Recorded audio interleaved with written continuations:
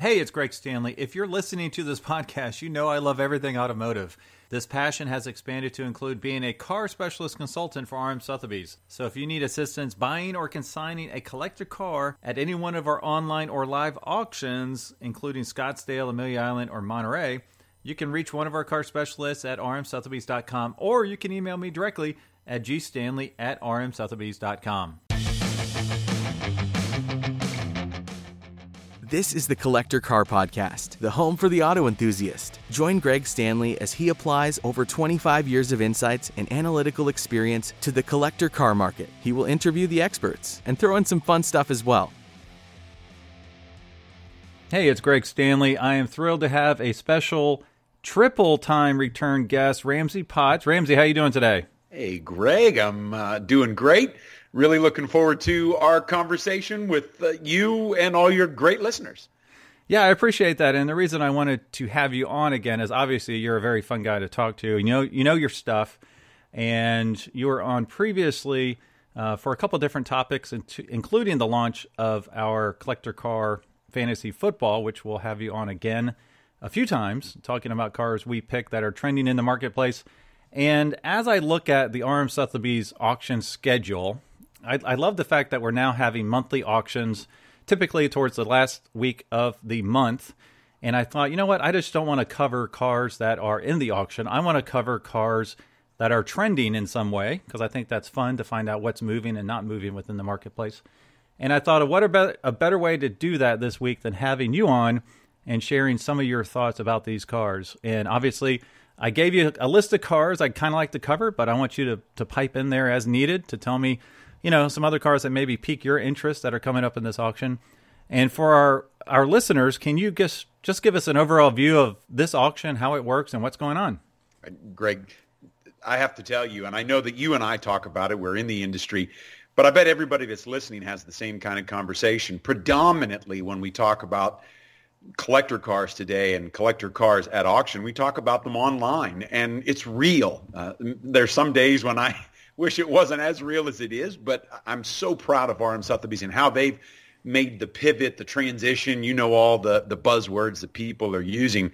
But not only has RM Sotheby's made the transition, Greg, you and I know from a little bit of an insider's perspective, and I want to share that with your listeners, our clients are catching on. The sales are filling very quickly. We're moving our consignment deadlines back because people appreciate the unique combination, Greg, of the RM Sotheby's brand. And boy, every day I'm reminded of how powerful and more specifically how broad the reach is. 30 full-time knowledgeable car specialists, 8 languages all over the world.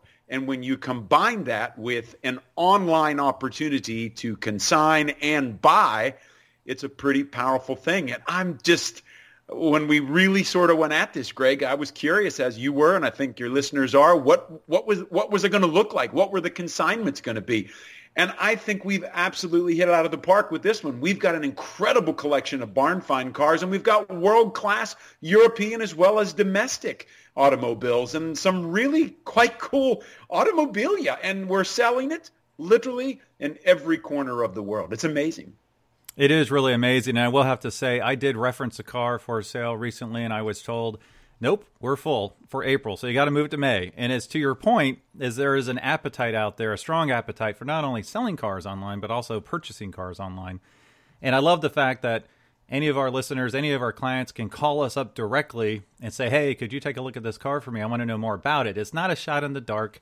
We have researchers, we have us looking at the cars, doing appraisals, feet on the ground looking at these things versus just kind of, throwing a dart at a dartboard and hoping it's what is that it is as advertised, So I love the Greg, fact. Thank you for saying that. And that's probably the song we need to sing a lot more often.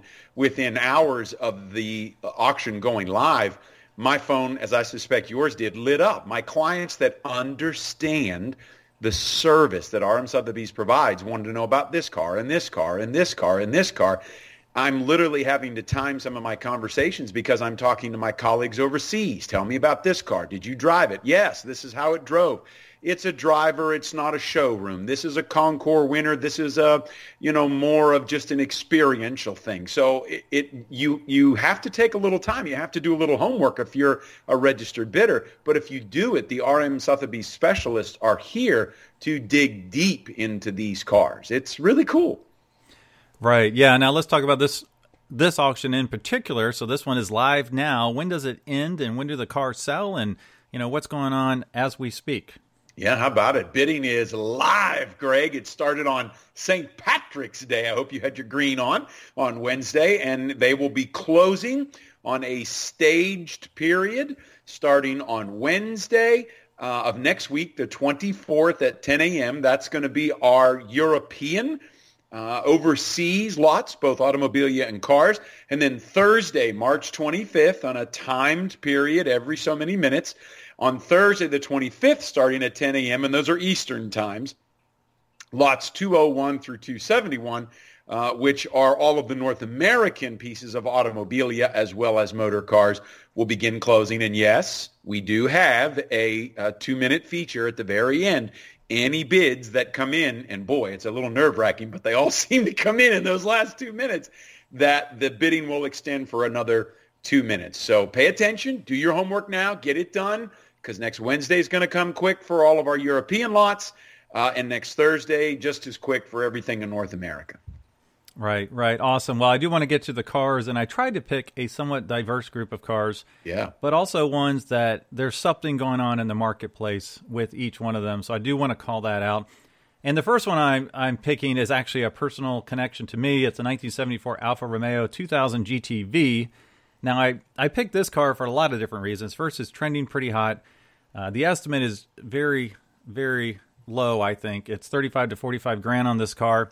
And when you see the stack of documentation and receipts on this car, it is such a fresh quality build. There's pictures online. Looking underneath it, it is immaculate. I couldn't find a spot of dust on it. It's not a Concours car, but it's really, really close. Just a great little driver.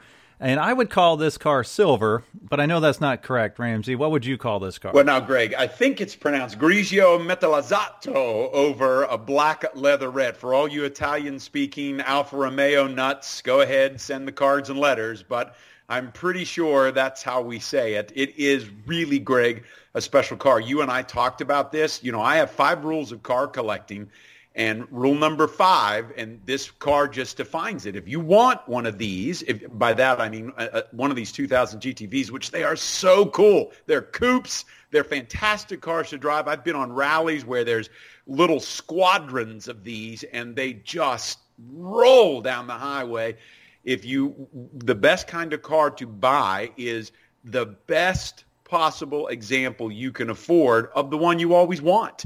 And this is one of those cars where somebody else, I feel, it's a little harsh to say it, but somebody else did all the work, Greg. They spent all of the money getting this car to near incredible quality. And now there's someone that will be able to own the vehicle. And this is one of those cases where, what they had spent on the vehicle is more than the car is ever really worth in the open market today. Right, and I do want to give a couple little facts because I don't know Alfas that well, but I did learn a couple cool things about them as I researched this car and talked to my Alfa buddies. One of them is if you look in the back seat up on the roof, it looks like there's a sunroof, but there's not actually a sunroof. It's inlaid a little bit, and I was told that's for rear seat headroom, which I thought was pretty interesting and cool, so look at the pictures for that. And the other one is typically this particular model with the fuel injection can be a little bit difficult. Not necessarily difficult, but you have to know how to reset it. And so I was told you have to, put the gas pedal all the way to the floor, and it will reset it, and it'll start right up. And one interesting thing that happened over the years is some of the aftermarket floor mats would be a little bit too thick, and so people couldn't reset these Alfas because of the thickness of the floor mat. So that's just a fun little factoid I heard while I was researching this Alfa. Do you know anything about issues with Alfas that we should alert our listeners to? As a matter of fact, I'm going to second what you said. The shop where I get all of my work done, and frankly where I hang out with every spare moment I have, they have one there right now. And the gentleman that bought it, he bought it after it had been converted from fuel injection to carburetors, and they're talking with the shop owner about taking it back because, as you say, once you understand this injection system and you have someone who's capable and competent to manage it and work on it, they really are actually pretty good systems. Yes, carburetors are straightforward, and any good shop can tune them, but there is, if you have the right talent in your shop, some advantage to these injection systems. Right, and I will say, when I was there taking the photographs for this, it started right up, no issues, and went right back into the warehouse. So the 3-year Hagerty trend on this is insane, up 42.5%, and I know I've seen some online sales of cars not nearly as nice as this, hitting $70,000, $72,000. Actually, I think you just texted me one last week. So definitely a car to watch out for. Now, the next one's a little bit more in my wheelhouse than in Ramsey's wheelhouse, and that's the 2013 Mustang Boss 302. I will have to say that I love these cars. Originally, I wasn't crazy about the styling when they came out. They tried to harken back to the original 69 and 70 Boss 302s. But as time has gone on, I truly love these cars. They're monsters. They're the handling beast. I mean, if you look at historically with, looking back on Mustangs and which ones are the ones to have and which ones perform the best, by far for this generation, it was the Mustang Boss 302. Now, I know folks will say, well, what about the GT500? That was a monster as well. That was much more of a straight line performer. This one's really meant to carve the canyon roads up. They had a special Laguna Seca one. This one is not that, but it is one of 856 finished in school bus yellow, which I absolutely love. And again, front engine V8 302 cubic inch engine to harken back to the 6970 Trans Am Boss 302. So anything you'd like to add to this particular car, Ramsey? Greg, since I've started my career with RM Sotheby's, I know stuff about Mustangs I never thought I would know because I just wasn't a groupie. And I have learned so much about these cars. I love this car in yellow. I'm normally not a big fan of black rims, but look at that thing, Greg, with the bright work around the rim itself, the Boss 302 graphics.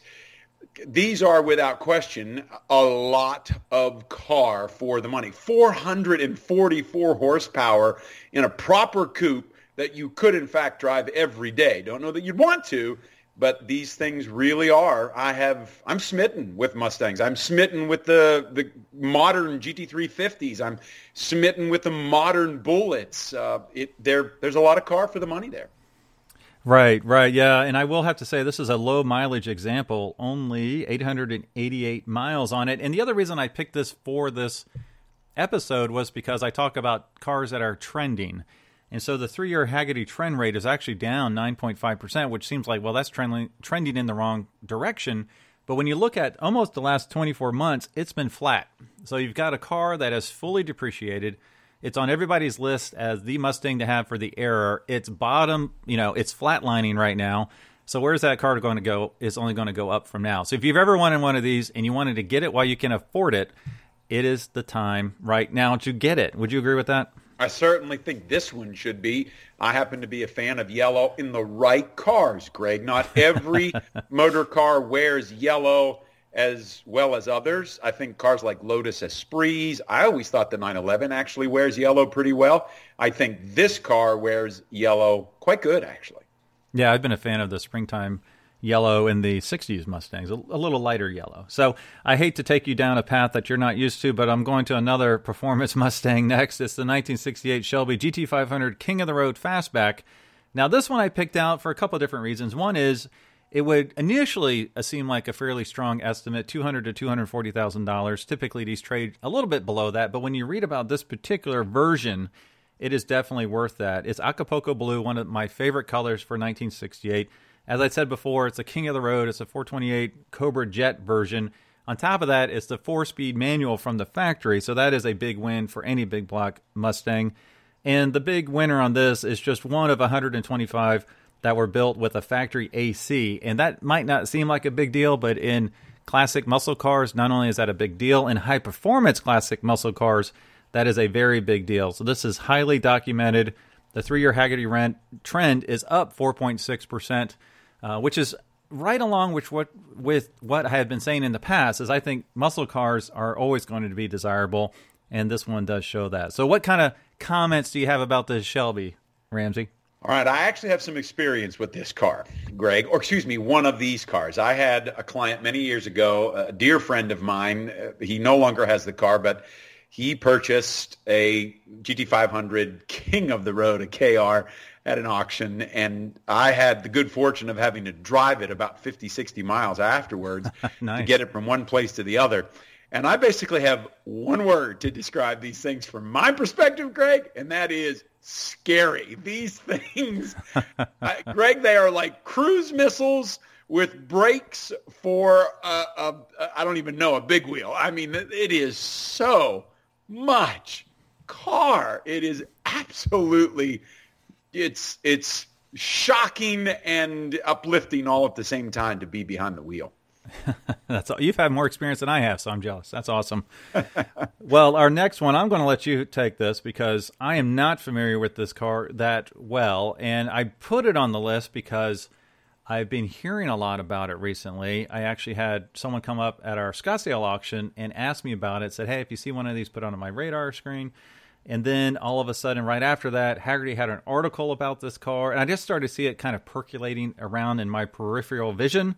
And so I thought, you know what? I want to see what this one is all about. So it's the 1998 Bentley Continental T RSE, estimates $85,000 to $100,000. One of only 14 North America regional special editions. Don't know what that means, but that's what it says. So what can you tell us about this car? Yeah, Greg, these were limited production, extremely limited production. The RSE Regional Special Edition. I mean, look at the colors. Blue, this is a mouthful, blue sequin mica over sandstone. The fact that what you have is a big, comfortable Bentley, and now you have it in a coupe, a true coupe. You have incredible performance. That's the thing about these things, Greg. People look at these cars, and I guess you could use the term sleeper. I don't know that that's really appropriate because everybody knows they're fast. But I think it's fair to say that when you look at them, you don't think, oh, what a speed demon. But they're 0 to 60s in sub 6 seconds. Now, bear in mind, Greg, we're talking about a vehicle that weighs nearly 2 tons. And we don't ask about the gas mileage, but you have a big V8 in there. They're just beautiful cars. And I'm a big fan of grand touring automobiles. You and I have had this conversation, the Porsche 928, the Aston Martin DB9s and Vanquishes, but you talk about a touring car. Holy Moses, this thing is just, it's incredible. I have had a chance to drive one of these at length as well. I have a client in South Florida that has 2 of them actually, and they are incredible cars to drive down the road. They're stately, and yet somewhat understated with regard to their performance, not necessarily their looks. You're going to see this one coming, especially in that color. But they really are very well sought after. Within probably the first 30 minutes of the auction going live, I had no fewer than 3 clients make inquiries on the vehicle. Right, and this one is currently not in Hagerty's valuation database, but I have a feeling it will be shortly. So let's keep an eye on that one. Under 30,000 miles from new is what it's showing, so we will have to see what that one does. All right, so the next one is back to muscle. I didn't mean to pick a lot of muscle cars. I'm picking more on trends than actual muscle cars, so I know some folks think this is a Porsche podcast, and I will like to point out there hasn't been one Porsche yet, but I won't say that forever. So the next one is a 2005 Dodge Viper SRT 10. Now, again, I picked this one because, again, this is another one that's popping up in article after article, specifically around the first generation Vipers finally getting their due. I mean, it was the first application of a V10 in a production car. It gets a little bit of a knock for that because it doesn't necessarily have that awesome rumble that you might hear in a V8 or a V12. But I've always loved the cars. I especially like the second gen, the GTS models. And this one we have is a 2005, like I said before, Dodge Viper SRT 10, estimate 65 to 70. Now think about that for a second. This is a car that is, let's do some quick math here, 16 years old, and it's trading not at sticker, but it is definitely on the upswing. And the Hagerty value trend on this for the last 3 years is up 19.1%. So what are your thoughts on Vipers in general? Greg, because of just who I am, I'm not one of those kind of guys that gets to say on a regular basis, I told you so. But when it comes to Vipers, I told you so. we don't have a crystal ball at RM Sotheby's. You and I both make a big point about that. However, this is one of those vehicles where, I mean, they could only be inexpensive for so long. Inevitable. That is the word I use when you talk about the current uptrend of Viper values. And you go back to these very first ones, the very first few years, every generation, they were so unbelievably affordable and $1 per horsepower or $1 performance value. And yeah, I know there's a lot of detractors that say, well, the cars are, they're going to kill you because there's just so much power with so few nannies that have that fail-safe for you when you're driving. But that's sort of the magical and charming appeal to the car. And I truly believe that even though I don't have a crystal ball, we never will, I truly believe that we are just beginning to see the leading edge of value increases in these cars. They're bloody V10s, Greg. They are monsters on the road. And the fact that this thing is even estimated at $65,000 to $70,000, I think this is one of those situations where get them while you can, because it's going to speak to that next generation of car collectors as they come into their own in purchasing. Right, I totally agree with you. And if any of you follow me on my Instagram at the Collector Car Podcast, subtle plug right there, you will notice that I'm currently stalking a first gen model down in South Florida whenever I'm in the area. So I'm trying to figure out who owns this car because it is immaculate. It looks like it has about 5 miles on it. Love to know more about it because you just don't see them in that type of condition much anymore. And for this second gen, let's see, the second gen has under 8,000 miles on it. It looks to be in immaculate condition. So have you driven one of these, Greg? I have never had the good fortune and terror of being behind the wheel of any generation Viper yet. I have not. I've sat in them, so I've experienced the awkward, somewhat seating position because this is, it's got such a large transmission tunnel. But I just always have loved these cars, so I'd love to drive one day. I would like to be scared the way I'm told you can be behind the wheel of one of these. I look forward to that. Right. And just to show our listeners, this is not all about Porsches and muscle cars and exotic cars. Our next car is the 1956 Mercury Montclair hardtop. So when you saw this on the list, Ramsey, what were your first thoughts? A what? That's what I thought, Greg. I'm sorry, Greg. I should be a little more versed in some of these 50s, 60s domestic automobiles. It's not my wheelhouse. I do think as I learn more about them, I've come to appreciate, maybe it's because I'm getting older, the style and the beauty in their simple sort of square looks. I've come to learn more and love them more. I love 1950s cars. I don't have a lot of experience with them. I just love the fins. I love the color palette of that era. And I think it's important. I really want to keep a finger on the pulse of what is happening in the market trends of all generations. So I want to be sure to include 1940s, 1950s when it's appropriate in these podcasts. And I thought this was a really good one to touch base on. So I'm not that familiar with this particular car. It is out of a private collection of motion picture and TV actor Wallace Merck, who I'm not familiar with. But it is a V8, hardtop sedan here. And it's just nice. It's nice and it's clean.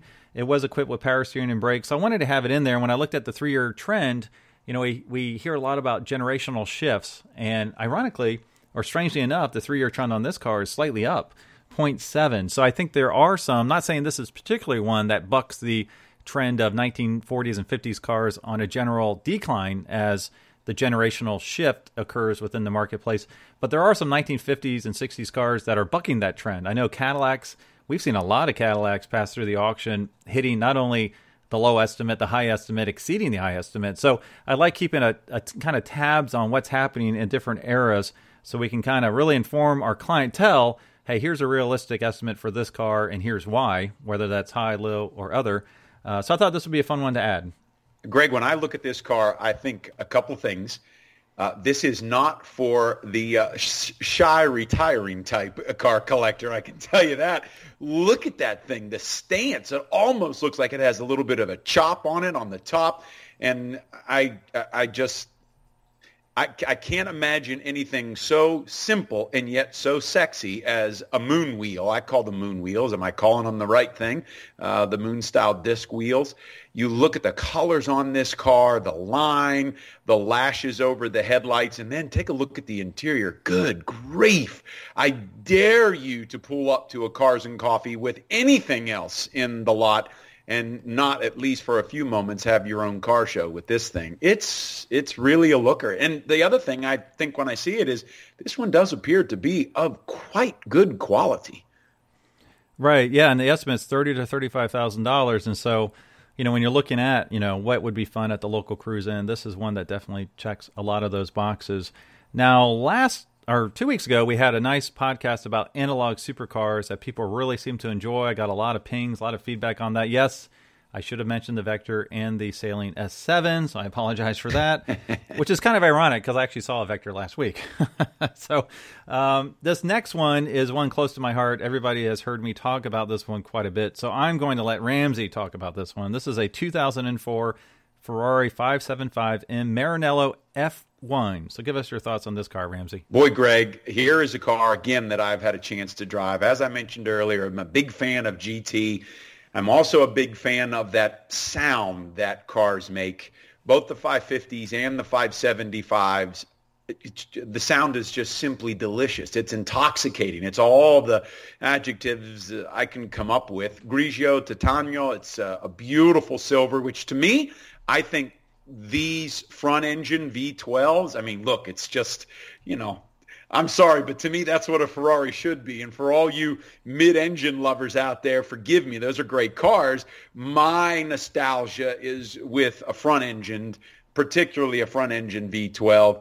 And this is one of those examples that they go down the road so nice. You can drive from Maine to California.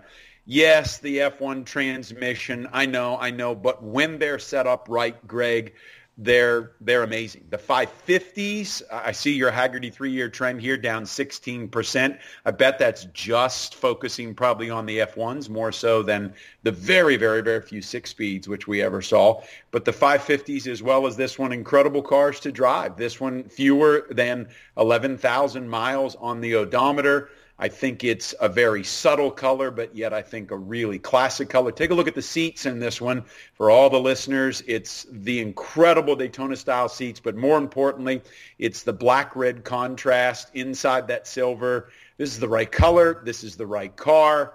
Wherever you are, buy the car, and then hopefully you're a long way away. Go to the car and drive it home. That's what I think. Yeah, I totally agree with that. And what's interesting is I should have pulled these numbers. I'm trying to pull them right now.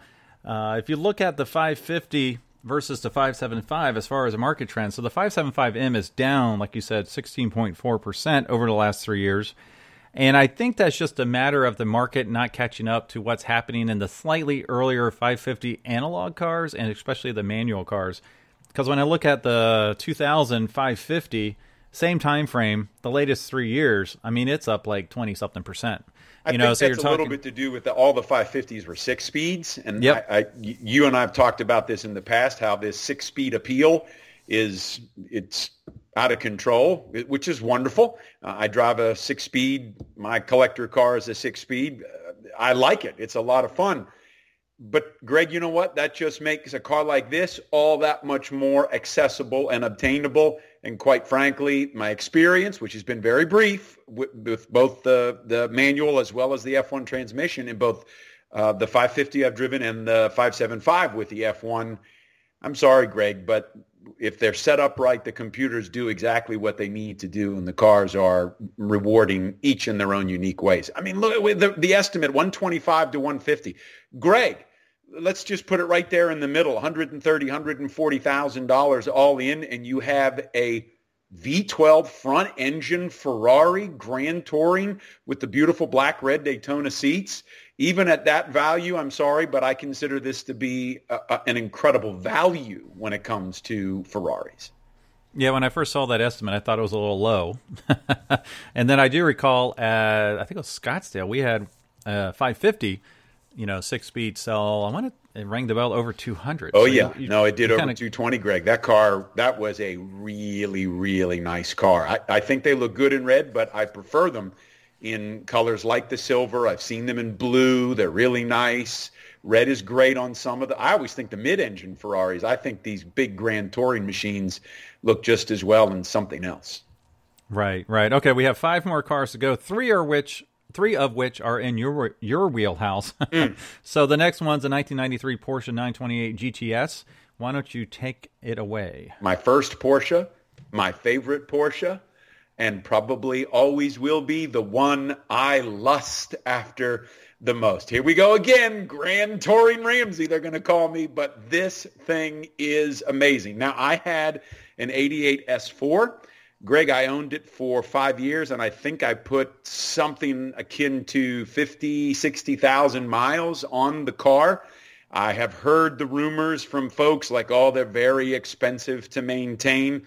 I will go so far as to say a subtle and kind hogwash to that. If you get one that has been properly looked after and you continue to put regular and routine maintenance in them, they will give back to you more than you'll ever spend on them.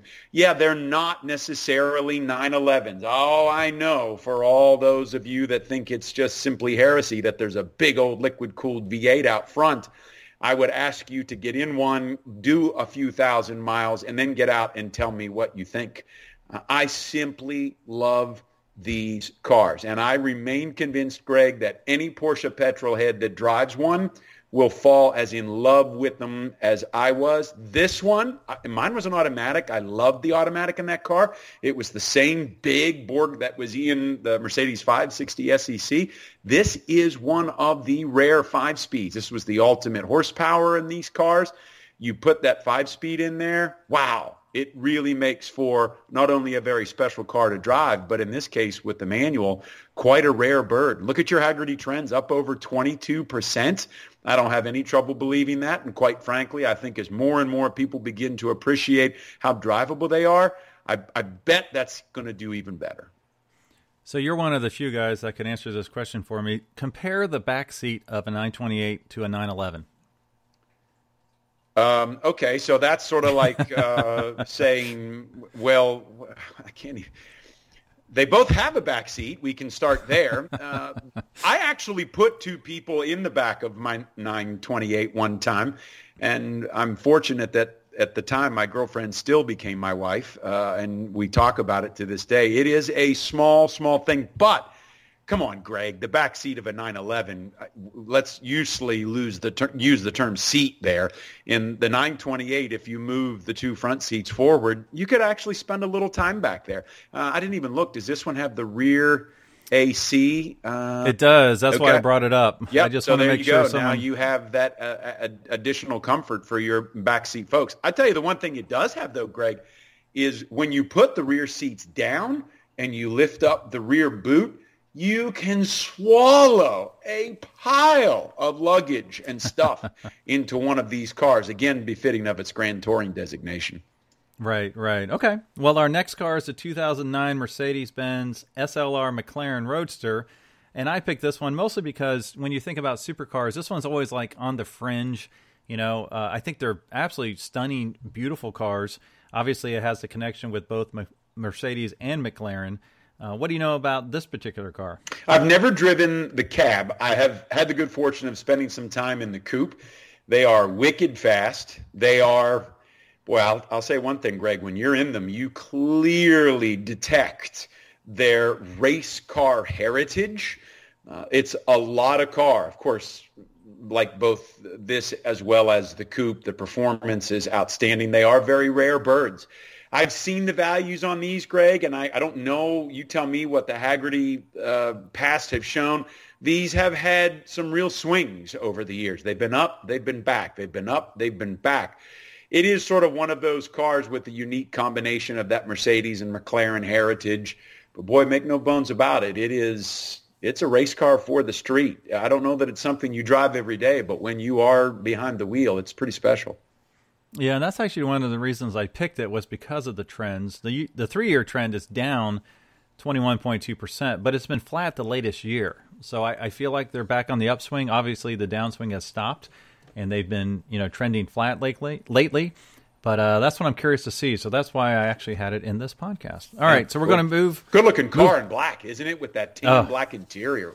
Wow, It is sexy. It is. It is a great-looking car. All right, 2 more to go. We're going back to the muscle car world for 2 very specific reasons. So our next one is the 1969 Ford Mustang Boss 429. This is in my wheelhouse. Absolutely love it. Related to the Boss 302 and the Boss 351. This one is the big block NASCAR spec engine. Had to be built by CarCraft because it actually could not fit in the engine bay of the Mustang when it was produced. The estimate on this one is 60 to 80 grand, and that is extremely low. But when you look at the pictures, you understand why. It is a true barn find. It doesn't have the engine, but it is a true barn find covered in dust. And I wanted to talk about this car because you and I, Ramsey, know where there's a Boss 429 engine sitting on a pallet at one of the local places here in Cincinnati. So I want to see if I can get him to marry that that engine with that Boss 429 body and see if we can get this thing back on the road. So what are your thoughts about the Big Boss? This car there's no question, Greg, and I'm not sure I fully understand it just yet, and that might have something to do with the fact that I drive my cars a lot. The whole romancing the barn find, it is real. I've had so many inquiries on the signs. Of course, knowing my clients, Greg, a lot of them have been on that Triumph TR6, but this whole barn find collection, I was razzing my colleague a little bit when this got loaded up, but wow, people just simply are drawn to this. And here is such a special car, truly literally the way that Zach rolled it out of the barn. Look at it with the dust on it. Somebody's going to have a project on their hands. But you know what, Greg? Some people find that the most appealing part of collecting great automobiles. And if that's their thing, this is their car. Yeah, and I love finding barn finds, and and those that follow me on Instagram saw that I did stumble across a little Speedster, 55 Pre-A Porsche Speedster that went elsewhere. It did not land with RM Sotheby's, but it was such a cool thing to see, and I looked at that, I'm like, oh my gosh, I don't know where to start, while other people see that is exactly what I want. I know exactly what I'm going to do, and I know exactly what I need to do. So I am not one of those people. God bless those that are. So I love seeing them as well. I love seeing the fact that this thing's just been rolled out after 30 years or whatever it is. Keep the dust on it. Let's show it as it is, and people can kind of dream from there, which is a lot of fun. All right, Greg, now, I'll ask you. I'm curious. If you had, let's say, $125,000, would you buy one of these literally off the, so to speak, showroom restoration shop floor, or would you rather spend $60,000 and spend that all over again and finally drive it in 3 or 4 years? There's people that live for that, and obvious by the level of interest we've had in these barn find cars. Well, if you gave me $275,000, where I could actually drive a nice, condition 2, local cruise-in car, I would do that. I would not want to take on this Herculean effort with doing a total rebuild. Yeah. So I'm there with you. I want to drive them. I had a beautiful one that a client consigned at Amelia last year, and it over the moon, but it was one of those cars that were better than the day Ford built it. So they got a lot of work cut out for them if they buy this, but it's pretty special. Yeah. Now, I should have planned this better, but I apologize for ending this podcast on another muscle car. This one's a 1970 Dodge Challenger RT convertible. I picked this one because I personally had one go through our previous sale that was sublime green with white interior. Now this one is a little bit different. It's plum crazy with white interior. Same kind of engine, 383 big block with a 3-speed transmission. And I'm just curious to see, one went through last month. This one's going through this month. We got color change is basically the only difference between the two. That's why I picked it. I was kind of curious. Mopars have been extremely soft for the last 2.5, 3 years. The Hagerty trend on this particular car is down 5.3%. But if you look at the AAR Cudas, they're down like 30% over the last 3 years. So what are your thoughts on Mopars in general, and maybe a couple comments on this car? Golly, Greg, I'm neophyte enough to say that when I look at these, it's really all about the colors for me. The plum crazy over white, what an absolutely incredible combination. They just, we talk about contrast in the Concours world, where the more contrast you can have, the more appealing and pleasant it is to the eye. Wow, you certainly have that here. Greg, these so well. I just know that the times I've been behind the wheel of the steering wheel of cars like these, they are monsters to drive. What do you think, Greg? I mean, I like that green one that you had in last month. I thought that was really special. Of course, green's my favorite color. Yes, I would prefer the green over the Plum Crazy, but Plum Crazy is such a classic color. With these Mopars, you can't go wrong with. And I actually have a client that has a new, I believe it's a Demon in Plum Crazy, and then he has the 1970 Challenger in Plum Crazy. And ironically, they're not parked next to each other. I'm like, you got to put those next to each other because it looks so cool. So yeah, really great car. I love the fact it's a convertible. I'm a convertible guy. I don't currently have a convertible, but I just love those ragtops. So. Well, that's great. Any other cars you wanted to talk about while we're discussing? Greg Stanley, you invite me onto your podcast. We talk about all these amazing cars, and you neglect to mention a 1973 Volvo 1800 wagon that is in this sale. Holy Moses, Greg. Look at that baby. She just looks amazing in gold metallic. I don't know anything about this particular one. I haven't talked to my colleague yet. I do know that it looks in absolutely fabulous condition. Look at that. Pininfarina designed body. The car is, it's really something special. I just love them, Greg. I sold my little red Volvo. It left me yesterday. So as you can imagine, my Swedish lust is in full bore once again. I got to get one of these. Well, it's so funny. I didn't pick that on purpose because I thought you might have been overdosed on Volvo after the last, 2-3 years. So I know you're going to have to get that Volvo fixed now that that's out of the garage, right? Look at that, Greg. The estimate's $30,000 to $35,000 for it's coming out of a restoration that was done in 2015. That's one of the fuel injected B20. So now we're up to 130 horsepower. But if you have any interest in these cars, I want to tell you, having lived with the B20 incredible engine, I hate to use the term bulletproof because someone will blow it up, but man, you're going to have to try hard to do it. But so important, this car has the 4-speed with overdrive. Overdrive, Greg. I took my little B20 powered 122 and regularly did 100, 105, 110 miles per hour in very safe conditions, I might add. However, the overdrive transmissions turns these Volvos into really something incredible to drive. I hope if there's any Volvo fans out there or people that think of becoming a Volvo fan, they look at this car. I did not. This is not a car I consigned. I just happen to be a big fan of these things. Well, speaking about cars you did consign, I mentioned Porsche earlier and we had the 928, but I neglected to add a very special 996 Porsche. Could you tell us about that one? I have a special love because my 996 is the first Porsche I've ever owned and I absolutely love it. But could you tell us a little bit about that one? Thank you, Greg. Fans, listeners, this was not set up. He was very kind to give me this opportunity because I was on the phone with someone yesterday and they called about the car and we were having the discussion, not necessarily about this particular car, but quite frankly, Greg, just these 996s altogether. There's 2 of them in this sale, one with a little bit lower miles, but Tiptronic. This blue one, beautiful lapis blue. The special thing about this car is the interior. When it was purchased, when it was spec'd out by the consigner, it was one of those leather packages where they put leather on literally bloody well just about everything on the inside of this car. The speaker surrounds everywhere. It's a luxurious interior in a sports car. Greg, I drove this car. I did about 30, 40 miles in it, and it is wickedly fast. These cars just pow whenever you put the accelerator down.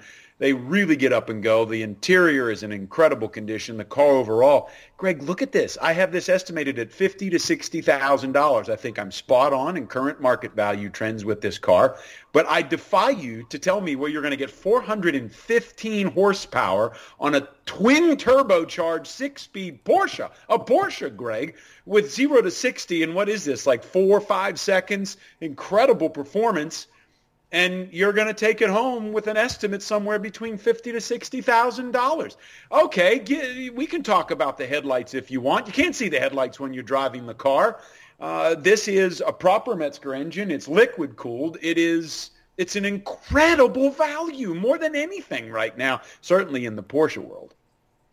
And I'm going to make the bold prediction that you're going to exceed high estimates, because you can get 50 to 60 grand on these cars all day.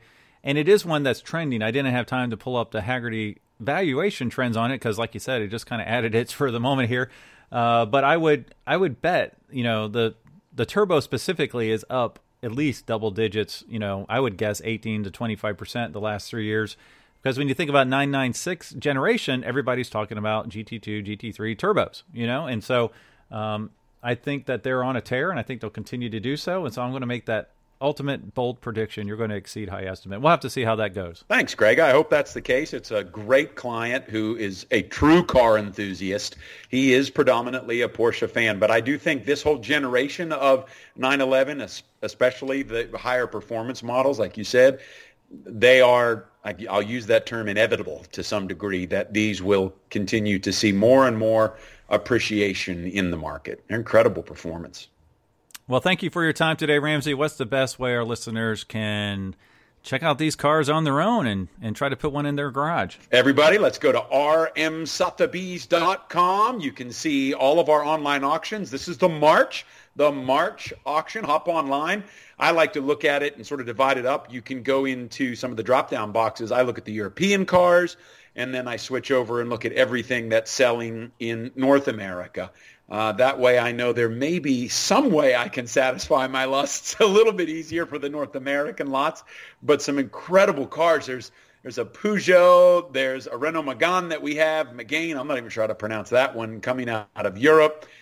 Some really neat little hot hatchbacks that our client has in Europe. So there's this March lineup is, I tell you what, folks, if you're heading into spring and summer and you want something fun, please website and take a look at what's happening.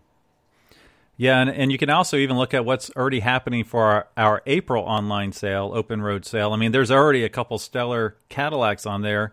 Just a quick call out to a 1960 Model 62 that looks beautiful, and then I just saw a Brougham showed up. So you never know what you're going to see there, and those are ones I mentioned have been bucking the trends when it comes to how they're performing in the marketplace compared to other cars of the same era. So be sure to check those out. And I appreciate your time today, Ramsey. Thanks to all our listeners. I will talk to you all next week. And thanks for tuning in. Thanks, Greg. Everybody, happy motoring. Thanks for listening to the Collector Car Podcast. Don't forget to give us a nice rating on iTunes, and be sure to follow us on Instagram and everywhere else at the Collector Car Podcast.